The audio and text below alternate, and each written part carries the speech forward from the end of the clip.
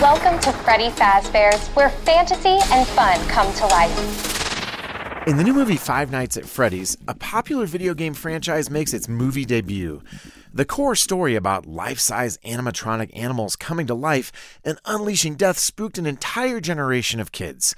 Imagine Night at the Museum meets Freddy Krueger, and you're on the right track with this PG-13 horror comedy.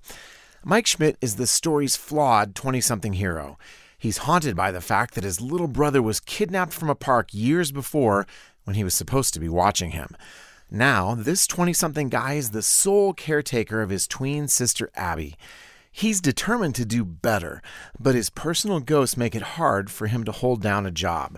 That's why he ends up as a night security guard at a closed pizzeria arcade called Freddy Fazbear's. We know what happens next, of course. Freddy and his robotic animal friends awaken to wreak bloody havoc. But there are some unexpected surprises. In the 80s, kids went missing. The police searched Freddy's top to bottom. Hello? They never found them. Five Nights at Freddy's blends horror and heart, and there's actually quite a lot of the latter as Mike seeks to save Abby from the robot's clutches. The filmmakers arguably kept its intended audience, tweens and teens, firmly in mind with this flick. They exercise more restraint than we were expecting, and there are some genuinely sweet moments. But there's still plenty of violence here, as well as a smattering of profanity and a ghostly subplot to boot. So we're giving Five Nights at Freddy's a 2 out of 5 for family friendliness. You can read the full review at pluggedin.com/radio.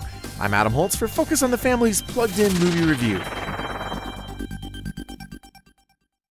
Hey parents, Parent here. I don't know about you, but most parenting advice I've found is a lot like my son's favorite foods, just beans and hot dogs. It's bland and way too juvenile for how old he actually is. But Focus on the Family's weekly age and stage emails have biblical stuff that helps me be intentional as a parent. It's great, like a chef salad of parenting tips. If you want biblical, practical, and personal tips to your inbox, here's how. Go to mykidsage.com, put in your kid's age, and get weekly emails that make a difference.